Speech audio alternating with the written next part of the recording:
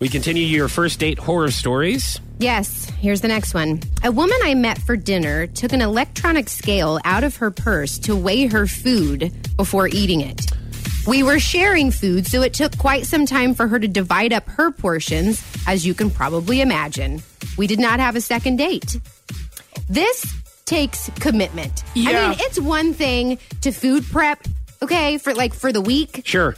It is something totally different to weigh your food to make sure that you don't eat too much. It is part of the process of food prep for a lot of people, though.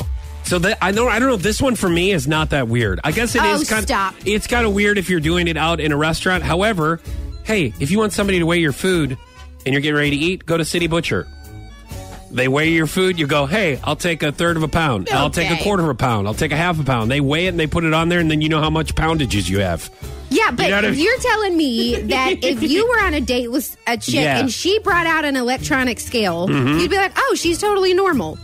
No, I mean, no, but I'm like, well, good for you for making the commitment of watching what you eat and Would dieting. you look around you to see like what other people were thinking and how they were reacting? No, but I would look for other people's reaction. That's what I just asked. Yeah, but I wouldn't judge. I would just observe. Observe. Two different things. Very different. Very different, yes. It is. Okay. So you see a take on who's disgusted and who's laughing. Yeah. And who's angry. Uh-huh. So you go, ooh, wow. Right. Okay. No, but not that you care how they're reacting. No, I mean, it's all part of the food prep situation. Right. I would be more impressed if she brought food from home at a restaurant and got that out and started eating that. Then here's a couple of reasons why I would be impressed. First, one thing, dedication. Yeah. Okay. Second thing is, I don't have to pay for her meal. No. She already my brought it from her word. house.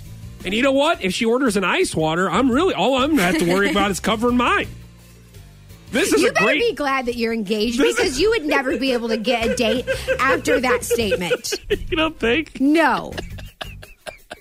Yikes. Let's go to the next one. Okay. After going through a divorce, I decided to try online dating. When I planned a second date with a guy, he asked me to meet in the parking lot of a church, which was a part of a popular strip mall.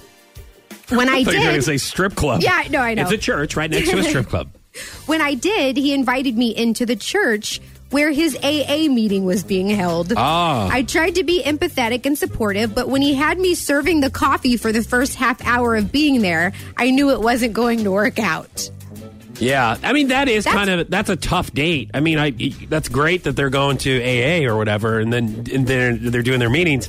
But I mean, that is a tough date. I mean, that's one way to bring up the fact that you don't drink. Yes. You know, is to just... Yes, as a matter of fact, here at the radio station, we did a happy hour here locally in Springfield, where there was involved free drinks, and there was a free whole alcoholic drinks. yeah. Yes, and there was a full group of people that met during AA.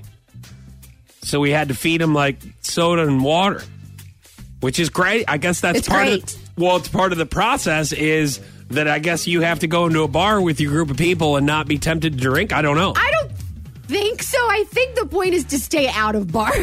I think. Okay, so what do you? Because they weren't talking a lot. They were just looking behind the bar very angrily. Yeah, it's because they were. Ah! They're like, hey, how are you guys doing? I'm great. Give me another glass of water. Well, that looks good. I wonder what that guy's having. Oh, he's having another beer and a cocktail. That's great. Right. So what do you guys do? Nothing. I do nothing. I go to work. I get off here. I go here and I watch you people drink. Give me another water.